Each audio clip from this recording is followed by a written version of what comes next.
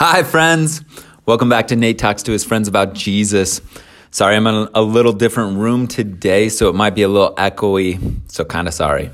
Anyways, hope you're doing well. Happy summertime. Hopefully your kids aren't driving you nuts yet. Hopefully your parents aren't driving you nuts if you're a kid. Anyways, let's talk about Doctrine and Covenants section 63. After a long trip to Missouri and back, like seriously, this walk puts all your hikes and campouts to shame. Joseph is just straight up walking back and forth across America. So he arrives safe and sound back in Ohio. And when he gets back, his record states this. He says, quote, "Many things transpired upon this journey to strengthen our faith, and which displayed the goodness of God in such a marvelous manner that we could not help beholding the exertions of Satan to blind the eyes of the people, so as to hide the true light that lights every man that comes into the world." And then he goes on, "I inquired of the Lord for further information upon the gathering of the saints to Zion and the purchase of the lands and other matters, and received the following," which was Doctrine and Covenants 63. So basically the question is, what now for Zion in Missouri? And God responds by saying, you got Doctrine and Covenants 63, 24, and 25, "I want you to assemble in Zion. And I want you to, in verse 26 through 31, I want you to purchase land rather than shed blood for the land." And then he instructs Isaac Morley to sell his farm in Ohio since he's moved to Missouri. And God instructs Frederick G. Williams and Newell K. Whitney to maintain their assets in Kirtland to help finance the work of Zion.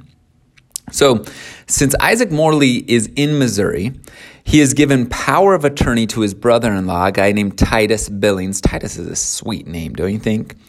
And so this is why Titus Billings also receives instructions to sell the farm in verse 39.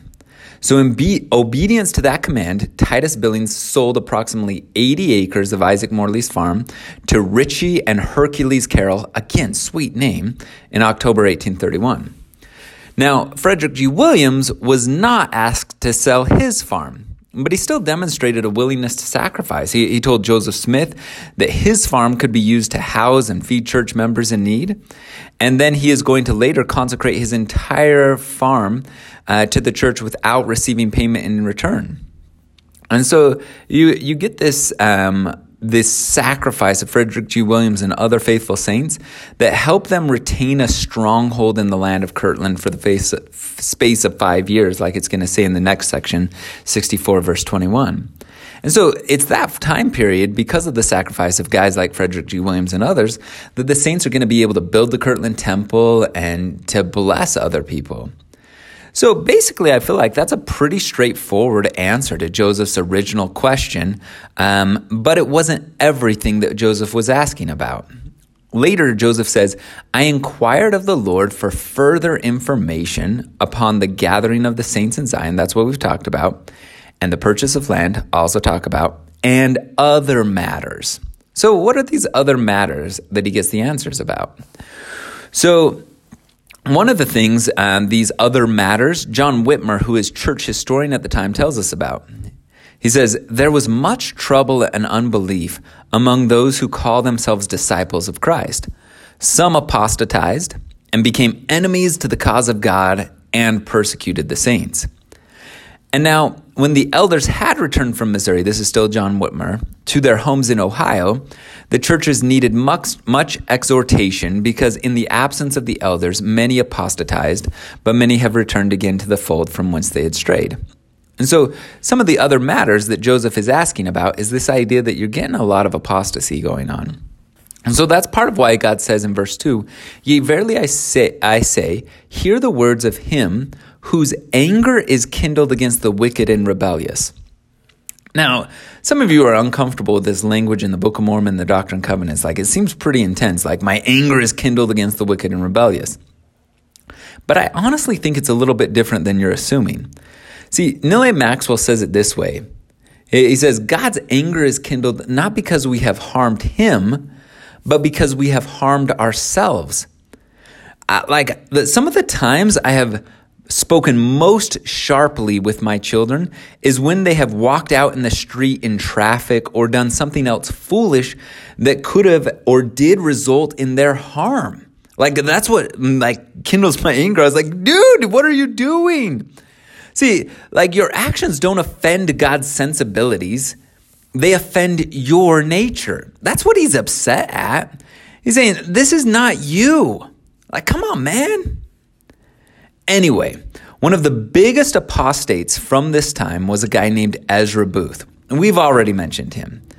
But about this time, Joseph says, Ezra Booth came out as an apostate. Joseph goes on, he says, he came into the church upon seeing the person healed of an infirmity many years standing. Like, this is Elsa Johnson's lame arm, the rheumatoid arthritis, she can't even move it. So he joins up, he goes on the mission expecting to do miracles, send down lightning bolts. But, and Joseph goes on, he went up to Missouri as a companion of Elder Morley. But when he actually learned that faith, humility, patience, and tribulations go before the blessings, and that God brings low before he exalts, he's like, what the heck? This mission stuff is hard. That instead of the Savior granting him power to smite men and make them believe, as he said he wanted God to do in his own case, and then he was disappointed. When he was disappointed by his own evil heart, he turned away and became apostate. So God comments a little bit on this show me first attitude of conversion. Like treating communion with God like a credit card transaction. Like, give me the goods and I'll pay the money. Like, show me that you're real and I'll exercise faith. But to this idea, God says in verse 8, verily I say unto you, there are those among you who seek signs, and there have been such even from the beginning. But behold, faith cometh not by signs, but signs follow those that believe. Now, this is not to say signs don't exist. They do. But faith or trust and confidence in God is always going to come first. You know how this goes. Like, Nephi trusts God and goes into the city not knowing beforehand what he should do. Then the miracle comes. They have to wade into the water before it divides. Shadrach, Meshach, and Abednego feel the heat of the flame before they're rescued. Verse 11, yea, signs come by faith unto mighty works. For without faith no man pleaseth God. So I think this really is the main question of God asks us in our lives over and over. Do you trust me? And when we do, God still grants signs and miracles today. Elder Donald Hallstrom recently has put it this way. He says, years ago on an assignment in the state of California, I went with a stake president to visit with Clark and Holly Fales at their family and their family in their home. I was told they recently had experienced a miracle. Upon our arrival, Clark struggled to stand and greet us as he was wearing a back brace, a neck brace, and braces on his arms. Just over 2 months prior, Clark and his son Ty and about 30 other young men and leaders set out on a stake high adventure activity, hiking to the 14,180-foot summit of Mount Shasta, one of the highest peaks in California. On the second day of the arduous hike, most of the climbers reached the summit, a thrilling accomplishment made possible because of months of preparation. One of the first people to the top that day was Clark. After a brief rest near the edge of the summit, he stood and began to walk. As he did, he tripped and fell backwards over the edge of a cliff, suffering a free fall of about 40 feet. And then an out-of-control tumble down an icy slope for another 300 feet. Remarkably, Clark survived, but he was severely injured and unable to move. The miracles Clark experienced during this traumatic event were just beginning. Some of the first to reach him happened to be a group of hikers that included mountain rescue guides and emergency medical professionals. They immediately treated Clark for shock and provided gear to keep him warm. This group also happened to be testing a new communication device and sent an emergency request for help from an area where cell phones could not get a signal. A small helicopter was immediately dispatched to Mount Shasta from an hour away. After 2 dangerous but unsuccessful attempts to land at an altitude that pushed the limits of the aircraft and struggling with treacherous wind conditions, the pilot began a 3rd and final try. As the helicopter approached from a different angle, the winds happened to change, and the aircraft landed just long enough for the group to quickly and painfully squeeze Clark into the small compartment behind the pilot's seat. When Clark was evaluated at the trauma center, tests revealed that he had sustained multiple fractures in his neck, back, ribs, and wrists, a punctured lung, and a multitude of cuts and abrasions. A renowned neurotrauma surgeon happened to be on duty that day. He's at this hospital only a few times a year. This doctor later stated that he had never seen anyone sustain so much damage to the spinal cord and carotid, arteries, and live. Clark was not only expected to live, but also return to full function. Describing himself as agnostic, the surgeon said Clark's case went against all his scientific learning about neurological injuries and could only be described as a miracle. As Clark and Holly finished relating this intense account, I found it difficult to speak, Donald Hallstrom says. It was not simply because of the obvious miracles, but because of a greater one. I had a profound impression, a spiritual witness, that Holly and each of the 5 beautiful children who sat in the living room around their parents have such faith that that they could have accepted whatever the outcome might have been that day, and they still would have spiritually prospered. End quote. That's awesome. Faith brings about miracles, and faith sustains us when in God's good will, those miracles don't come. But God does something interesting right after this. Following his comments on signs, God makes an interesting tie-in in 63. Right after his comment about signs and sign seeking, he condemns adultery and lust. It reads, he says, There were among you adulterers and adulteresses, some who have been turned away from you, and others remain with you, and hereafter shall be revealed. Let such beware and repent speedily, lest judgment shall come upon them as a snare. And their folly shall be made manifest, and their work shall follow them in the eyes of the people. And verily I say unto you, as I have said before, he that looketh on a woman to lust after her, or if any commit adultery in their hearts, they shall not have the Spirit, but shall deny the faith and fear. So this is fascinating as he talks about faith and miracles here, that he segues into this idea about lust. Like Joseph Smith taught it this way. He said, Jesus said that he who seeketh a sign is an adulterous person, and that principle is eternal, undeviating, and firm as the pillars of heaven. For whenever you see a man seeking after a sign, you may set it down that he is an adulterous man.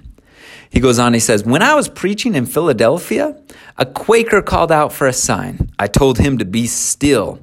After the sermon, he again asked for a sign. I told the congregation the man was an adulterer, that a wicked and adulterous generation seeketh after a sign, and that the Lord had said to me in Revelation that any man who wanted a sign was an adulterous person.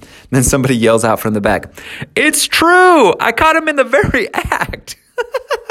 This guy's busted in public.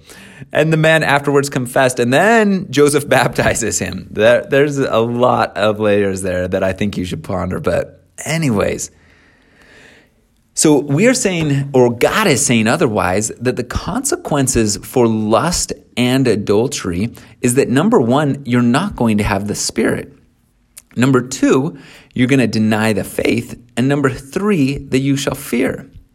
George Q. Cannon of the First Presidents, he said it this way. He said, we confidently assert and we believe that the assertion is capable of the fullest proof. The more persons have denied the faith in consequence of their flagrant disobedience to this revelation, 63:16, than from any other cause. It is utterly impossible for any man who practices impurity to remain steadfast in this church. If he looks upon a woman to lust after her or carries into execution his lustful desires in any form, unless he speedily repents, that's key. We keep trying, we keep repenting. We keep trying, that's huge. He will deny the faith. It is inevitable, as the word of God, as the entire history of the people abundantly prove. So basically, there seems to be an inverse relationship, like a relationship that will go opposite directions, an inverse relationship between lust and faith. So what can we do about it? Because President Hinckley has taught that God has made us attractive to one another for a great purpose. And President Packer adds that this power of procreation is central to God's plan of happiness. So this is not something, meaning that the attraction or lustful feelings we have sometimes, it's not something inherently evil. It's rather something really good that Satan is trying to get you to use in improper ways. It's like a baseball bat. Baseball bats are fantastic to play baseball with, but abominable to hit your brother with. I have 4 brothers. Anyway, what can we do? Well, I think this comes back to faith again. You're going to come across lustful thoughts. It's not a matter of if, but when. Now, most people, when struck with a lustful thought, a lustful feeling, do one of 2 things. Number 1, they dive in and they watch the movie in vivid detail, eating popcorn as they go. Or number 2, they feel totally guilty about how could such a thought come from me and then rage against it. Well, the better approach is neither of these. You see, indulging in lust will lead to a loss of the spirit, faithlessness, and fear. And guilt, shame, and rage are just going to reinforce the thought process that brought it there. The third path is to trust Jesus enough to let it go. That's it. Just let it go. I know you'll want to explore all the triggers that caused it and wrestle with it and on, but I'm saying it's way more simple than that. Just let it go. Don't entertain it. Don't fight against it. Because what you do in both of these situations neurologically is just reinforce the path. You just basically pick off the scab and make it so that it can never get fully healed. So stop messing with it. Let your soul watch your body have a human interaction with life. Thinking a thought, feeling emotions, but just don't get sucked into the melodrama. Trust that Jesus has already taken care of it and let it go. I'm telling you, you'll be shocked at how if you just don't mess with it, it goes away. It will evaporate. Now, some of you have developed a mental pattern of engaging with lust will have to make the decision to let it go over and over and over again. Several times during a day, heck, several times during an hour and a minute. But that's okay. That's it. You're just choosing to let it go. It's not a fight. Jesus already won the fight. He will take care of this.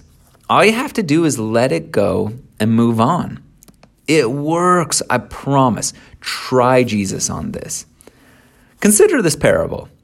Once upon a time, there was a skilled swimmer training for their first Ironman triathlon. They'd done other triathlons before, but this is the big daddy of them all. Now, their background is in running and cycling, and so they are solid and dependable there. But their swimming is, let's say, serviceable.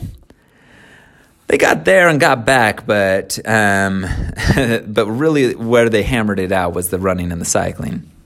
But in preparation for the 2.4-mile open ocean swim off the Big Island, they're spending a lot of time in open ocean swims, like day after day, swim cap, Speedo gear, goggles, salt water in the eyes, all of that, right?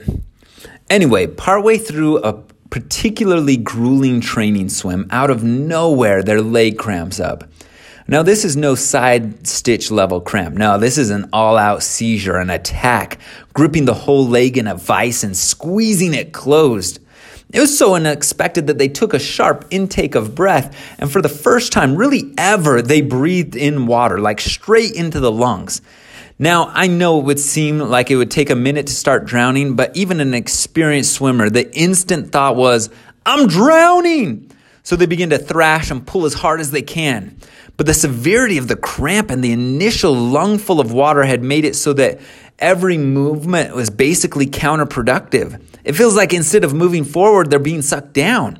It's illogical and out of place and completely unhelpful at the moment, but they can't help wondering if mere people are the real cause. It feels like they're like mermaids are drawing them down, like they're getting dragged down, like something is happening. The desperation is absolutely real. They're churning and they are sinking. Fortunately for them, they are swimming at a lifeguard patrolled beach. And unlike the lifeguards at your local pool who are there to get a tan and distract Squint's Palindorus, these lifeguards are always attentive. They caught the splash and they were sprinting to the ocean before our swimmer even knew he was drowning. They sped out on a wave runner, dove in as our swimmer thrashed and sunk. As the lifeguard arrives, our swimmer soared in hope, right? Grasping them as the lifeline they were going to, in their continuing effort to thrash their way to safety. But this thrashing, however, just led to both of them sinking down. Fortunately, the lifeguard was prepared and slipped out of their grasp, grabbed them firmly, and commanded them to relax. But this was so counterintuitive. To relax would mean death, surely. So they continued to thrash and to work and to save themselves, making it so much more difficult to move them to safety. So again, the guard commanded them to relax and to trust him. "I'm a good swimmer, I can help," said the guy, right? "Surely there's something I can do." Yeah, there is. Stop, relax, and trust. And so although it went against everything they thought, and although they thought they should be doing more to be saved, they relaxed. He trusted. And it worked. Laying there, being towed to safety, the cramp softened, their muscles elongated, the pain started to evaporate. And as they floated, they felt safe.